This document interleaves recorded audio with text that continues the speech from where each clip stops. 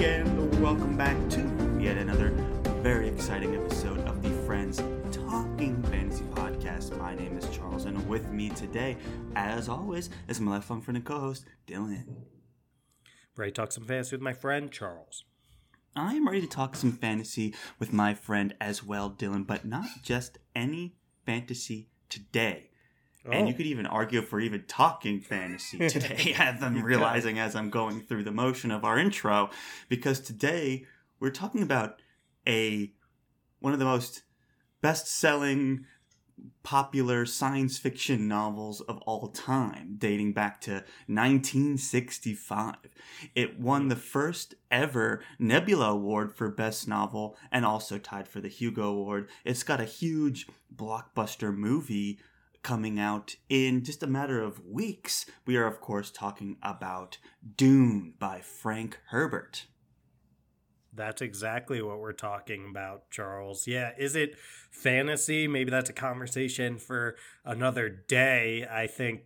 Right, it's kind of space fantasy because it does have the difference from like the more Asimov, like let's really focus on the technology. So and right. I think in part that's part of what makes this such a revolutionary book, is to use science fiction, but to also go like space fantasy, space opera-y, in focusing much more on the characters, on the plot, on the world building, all that kind of stuff, but not from the perspective of like, here's the hard technology and how it's playing out. But anyway, Charles, we'll get a lot more into all of that, I'm sure.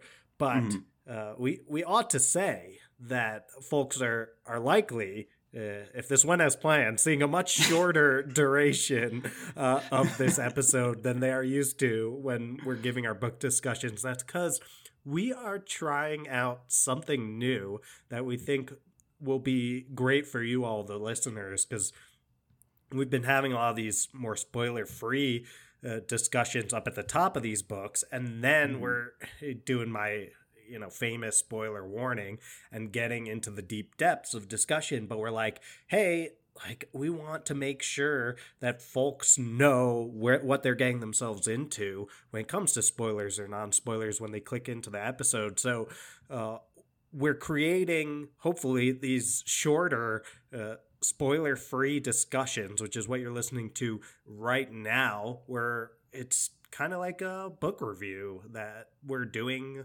verbally amongst friends. And we won't give anything deep away in this one, but we'll give you an idea of the book, what we liked about it, what we maybe didn't like as much.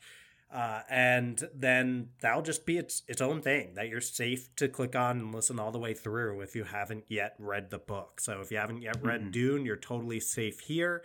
And then later in the week, maybe in like a couple days, we'll release the full deep dive episode that will just get into the nitty gritty for all you folks who have read the book that we're talking about. So this is the first time we're trying this format.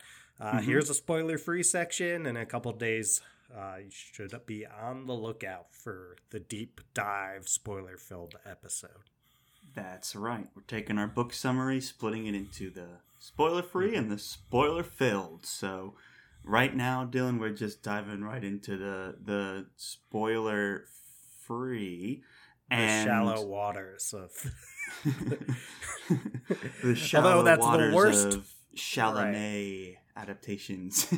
Right. Well, I was going to say, talking about waters in any way, be they shallow or deep dives, are probably the least apt metaphor for the book that we're discussing today. I don't know. It's the most Dune, precious resource on Dune, and right.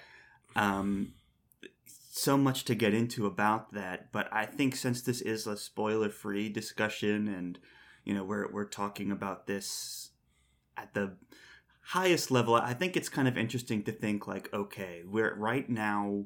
Like, the promo for the second part of this movie is coming out, right? Dune, right. The movie, was a super popular release a few years ago. Huge. And it was right to streaming. Like 2021, right? Yeah, I think it was released like right to streaming and was very popular. And now the second movie's coming out in theaters all these years later. So very excited about that. David Lynch did a movie decades ago, and like it was a big flop, and it's kind of fun to watch in like a cult movie, but it's like super weird and like not traditionally what I would call a good movie. But I was looking at, I haven't seen that movie yet, but I was looking at the 1984 one. I'm saying I haven't seen. I've seen Dune Part 1, the 2021 movie, but I was looking at the cast and I was showing people in my lab in my PhD program. I was like, this is what Timothy Chalamet looked like in 1984. Like, this was 1984 Timothy Chalamet. Yeah, what is his name? Kyle like MacLachlan. He's great. Yeah. He looks like, this is tough to say about someone who is decades older than Timothy Chalamet, but I'm like, you look like a knockoff Timothy Chalamet. For sure. For sure. Like, yeah. definitely and looks like Sting the generic in that movie not the too. name brand. Yeah. Very bizarre. But there are some great moments from it. I always like the spice melange. All the whispering. He does like the inner monologue is like the character whispering. It just shows like their blank face. It's a weird vibe. But so that's all to say, here we are in a modern day talking about a book from 1965. And Dylan, you mentioned when we pitched these books that it's always kind of a mixed bag when you read a book that's from the 60s today, because we're obviously reviewing it today. This is part of this episode's dedicated to kind of reviewing it in a modern audience. And I know you always love to separate, like, okay, is this something that you should read as part of your healthy, well-balanced diet, or is this something that you're actually going to enjoy on face value? And I know you're kind of going into it being like, some of this I just gotta suck it up and take it on, and I'll be better for it at the end. But is this really just like eating your vegetables, or was this a nice amuse-bouche? Where did you end up on that whole discussion? Right. Well, yeah, my idea I was saying coming into it that it was like eating my vegetables is that, hey, there's such an important context-driven reason to read this book, right? You have to, as a fantasy and to a little bit of lesser extent, but also sci-fi enthusiast who wants to know more about the genre that I love and understand like all the ways that this has influenced authors and just the genre as a whole. It's like, okay, like this might not be the most enjoyable read. It might not be as fun as some of the other books that were on tap when we did our Friends Pitching Fantasy, but like it's eating your vegetables. It's good for me, and I'll feel good about myself in the long run if I do it. And that was my attitude coming in. And Charles, I have to say that I was like borderline shocked at how modern I felt like this book read when compared to its contemporaries. Like, and I'll name a couple. It's like, so Lord of the Rings is a bit older, but not by a ton. And I would say this reads way more modern than the Lord of the Rings books do.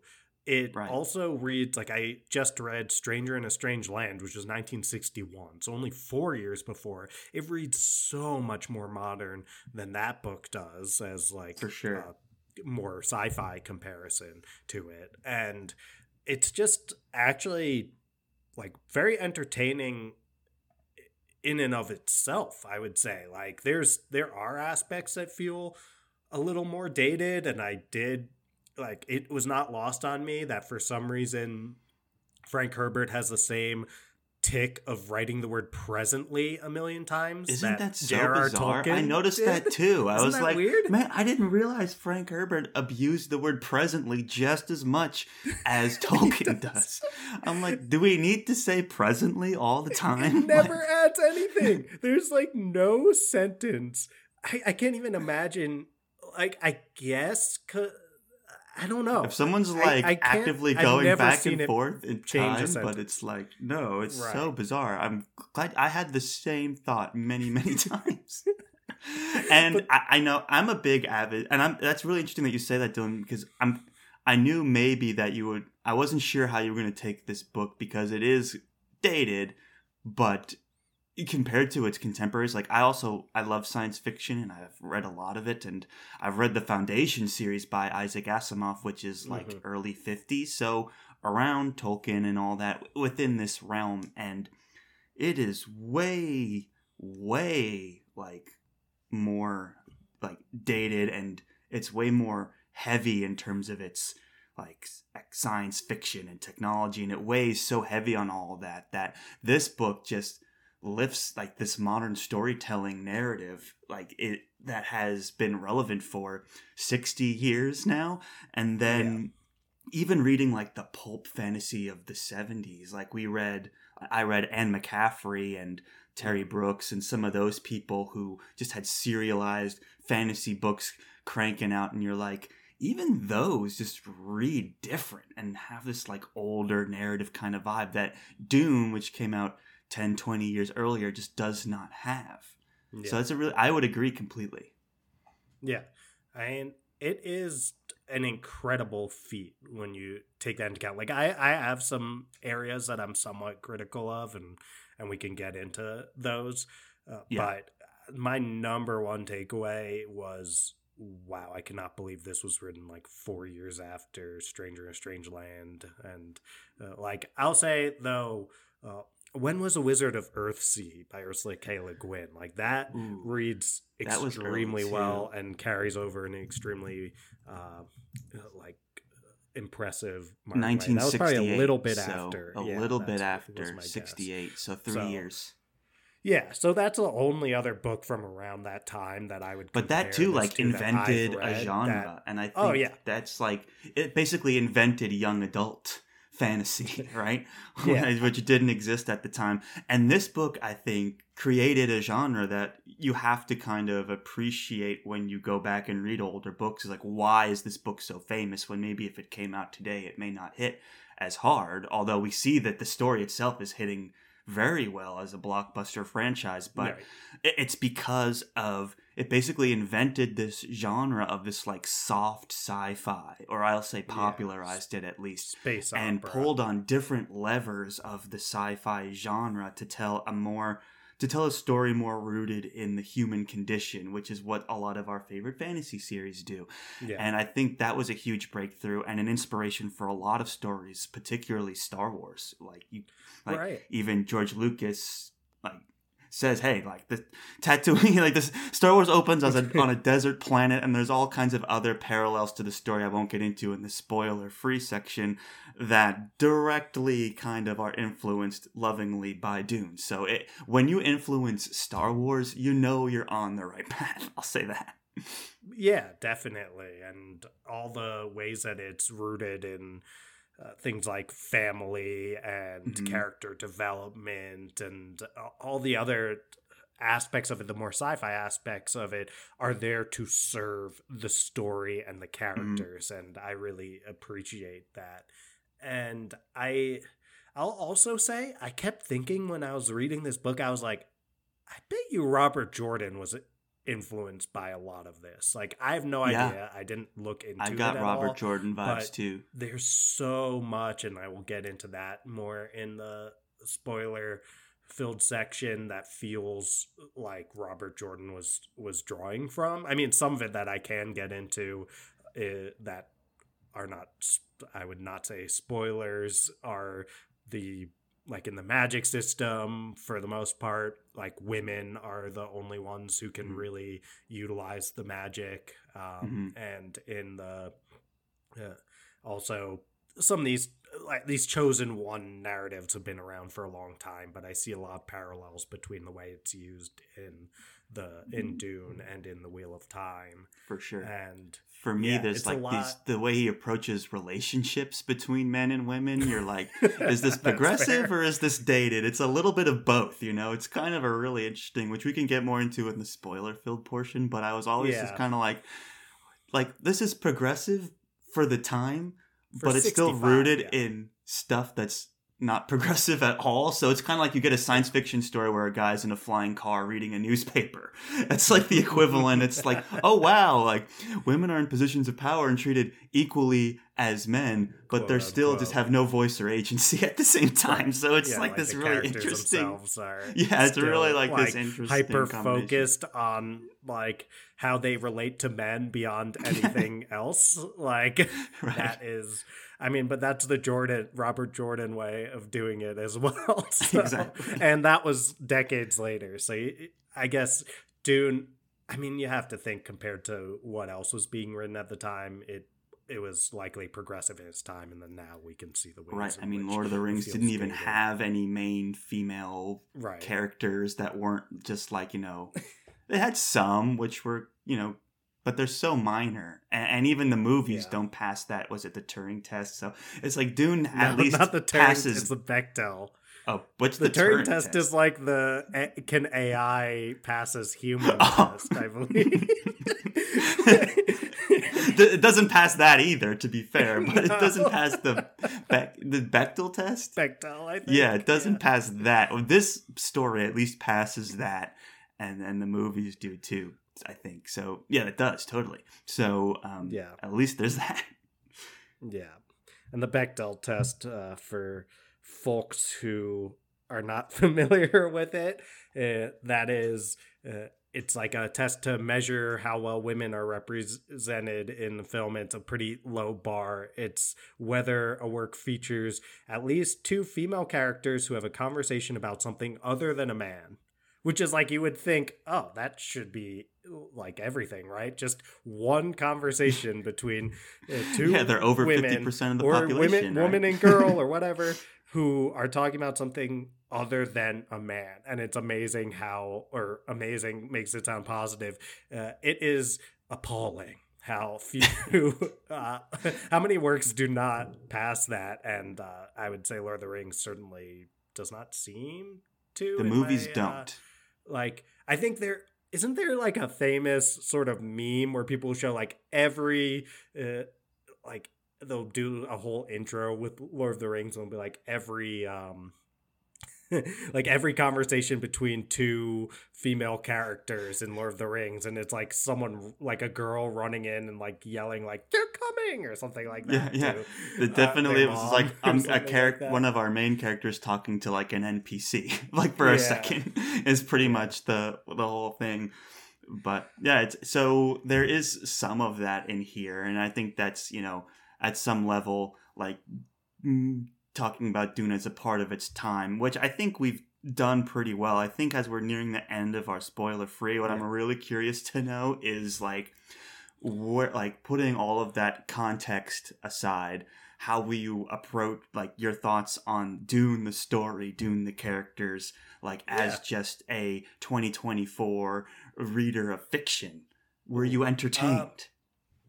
I was entertained, but not as much as I would be by let's say something like I don't know, even just like let's say Sanderson, who I really enjoy his works, but probably for me not quite as much as I enjoy like Rothfuss or Abercrombie or the folks who are like top tier for my own personal subjective taste. But it's a little like the pacing is a little bit weird, I think, where it's like borderline slow for the first like few hundred pages or even more than that. But I would say like a pace I actually like better than this then weird accelerated pace that takes place at the end, where it's almost like whiplash. So there's the like final climax is just so fast. It's like and just all this build up for like 20 pages less. Yeah, and there's character development. Like, I'll take myself out of the for its time stuff. Like, when you take all of that out, it can feel a little bit flat for some characters. Like some are like the main character Paul can feel kind of one-dimensional, as can some others, and then there's secondary characters who are kind of like you're invited to care about them in a way that they never like deserve by nature of showing any like fully fleshed out like personality or anything like that. But there's very interesting, I think, like the political intrigue behind it is interesting. Like I liked all the double crossing and stuff Mm-hmm. that was going on. I like the like story from a zoomed out perspective of like everything that's happening. I was like, oh, this is cool. Like this is really cool. And uh yeah, it's overall I think I was still entertained. Um Right. would I That's and it's hard to take away from the context, but I still enjoyed the book even if it right. came out in 2024. I was still like, oh, that was a good read. But having come out in 65, I'm like, wow, that is very impressive. What about you, I Charles? I, I agree. There's just so much I really like about the book.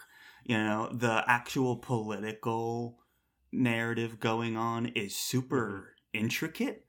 And Yeah. it's something that, you know, this is my second or third time reading this book. I saw the original David Lynch movie and, you know, seen the first. So I've like sat with this story for a while. And it's one of those stories that you can kind of, you don't mind seeing over and over and over again. It's kind of like Dragon Ball Z when the new video game comes out. It's the same story. Like Goku fights Budokai Frieza. 19. Yeah, but I don't care because the story just lends itself to Right. being like, okay, I can experience this story again with modern graphics or whatever, you know, different fighting mechanics. It's still the same story. It's kind of like my experience with Dune. I'm like, okay, like, it's just the new version. This is the Tenkaichi 12. This is basically this movie coming out in March, and I'm very excited about that. And, you know, the villain, our Baron Vladimir Harkonnen, is a great villain. I think he's so good, and I'll have more to say about him in Right. our spoiler filled. But our main antagonist, I'll say, is so good. He's textbook Yeah. evil, but it's just like he's so much fun, and just the idea of the spice and the dunes and all these words that he makes up, The like spice aesthetic. melange, Kwisatz Haderach, like I'm find myself saying all these things, the Bene Gesserit, like all of these words that he's made up. I'm always entertained by. Sometimes going back, reading through the actual book, it's a bit of a lift you have to do. Like it is a little bit Mm-hmm. slower, and then like the action-packed ending is slow. I'm sure that these movies are going to devote a lot more time to some of this stuff, and it's going to be a lot more rewarding as an experience. That's my prediction. But the book Yeah. overall, I'd say, is good, and anyone who's like an avid fantasy reader has a lot that they could enjoy, because it is almost like a feudal society. So there's a lot of these cool political maneuverings going on, and you have your like messiah, like chosen one kind of Mm-hmm. thing too, which is fun. So there's definitely a lot to digest and enjoy, and just also this whole thing around the ecology of the planet Arrakis is I think a huge conversation we're going to get into in our spoiler filled, but it's one of the best parts of this book, just the whole world building, which you don't normally think of sci-fi. You don't usually have that world building conversation as much as you do in fantasy, but you could have that exact fantasy kind of scope of world building applied to Dune, and it's all there. It really, Yeah. really strong. And the way he ties it into his characters, his character development, and his themes, and just his commentary on modern society. Like, you can read this stuff today of like, it's basically like oil, right? That's oil in the Middle East is Mm-hmm. what we're talking about here, right? The spice that you need to travel. And you have these rich people just like squeezing it as much as they can, and at the sacrifice of the ecology of the land and the native people, right? They don't care at all. It's all about just extracting as much profit out of this place as possible, and he uses that to kickstart a story. So for me, like, just a rich bed of a plot that you don't get in a whole lot of books, and you only get in like some of the legendary books that you get to read, and like Lord of the Rings could be one of them, and then certainly, you know, some of our contemporary fantasy authors' greatest works do this, and it's just something that it keeps it as one of these tentpole stories that I've always just really enjoyed. It is kind of, the reading experience is held back a little bit, but I think anyone who's an avid fantasy reader should definitely pick it up. That's my review. That's well said, Charles. Yeah. My only add on to what you said there's when it comes to the idea of Arrakis as a world, and it's one of those that when you're reading the book you just like feel like you're there, like you could it's like you are just feeling like you are in this like sun beating down on you desert, like dry. It's like I've probably been more hydrated reading Dune than I've been any other book, because I'm just like getting thirsty and I'm just like downing my water. Just appreciate like, water more. Yeah, like it is the kind of thing where somehow Frank Herbert is able to just teleport you right onto Arrakis, and it feels like such a real like setting that you are living through. So that's when the setting feels that alive, like that is pretty rare. But we'll get into that a lot more, Charles. When you read like you're told a really intense dramatic story and it's like, go hug your loved ones. This is like you're reading Dune, you're like, go drink some water. Yeah, exactly. It's basically the same thing. Right. That is well said, Charles. But I think we've desiccated this spoiler-free section. We've sucked all of the liquid and the fluids out of it. We've squeezed all the content out of all the juice out of this, and now it's just the desert planet the of water of its life, right? The water of its life, that's what they say. Yes. In Dune. Life water. We've taken all life water. We've taken all of that from the spoiler-free section. I think it's time for us to get into the deep depths of spoiler territory. Well said. So, compared to other like classic literary sci-fi, this one brings in some entertainment value as well. So definitely a recommended read. And Dylan, I think all that's left to do is to give one of your famous spoiler warnings. Coming your way. Well, we are now into the spoiler section of this wonderful classic work of sci-fi, Dune by Frank Herbert. So if you haven't yet read Dune, like the first book in this series, then now's a good time to turn this down in your headphones. And yeah, I guess here we are, Charles. We're in a different episode now. Yeah, thank you guys for listening. And when you do get a chance to read the book, definitely be sure to come back and check out our spoiler-filled discussion. But for those of you that have read the book, just wait a matter of days. We're going to really dive into all the spoiler glory. And I guess you could turn this down your headphones because it's ending, So it's like that's all there is to say. So I guess, thanks. Charles. Yeah, we should tell them. Give us 5 stars on Spotify. Oh, yeah. Give us 5 stars. Rate, review on Apple Podcasts. Follow us on Instagram at the FTF Podcast. Follow us on Twitter at the FTF Podcast 1, and perhaps TikTok. I really think it might be out. We're getting there. At the FTF Podcast on TikTok. And we'll hopefully see you in the spoiler-filled section.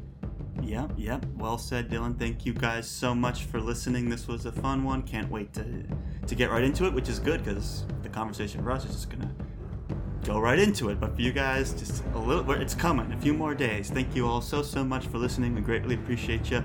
And as always, go forth and conquer, friends.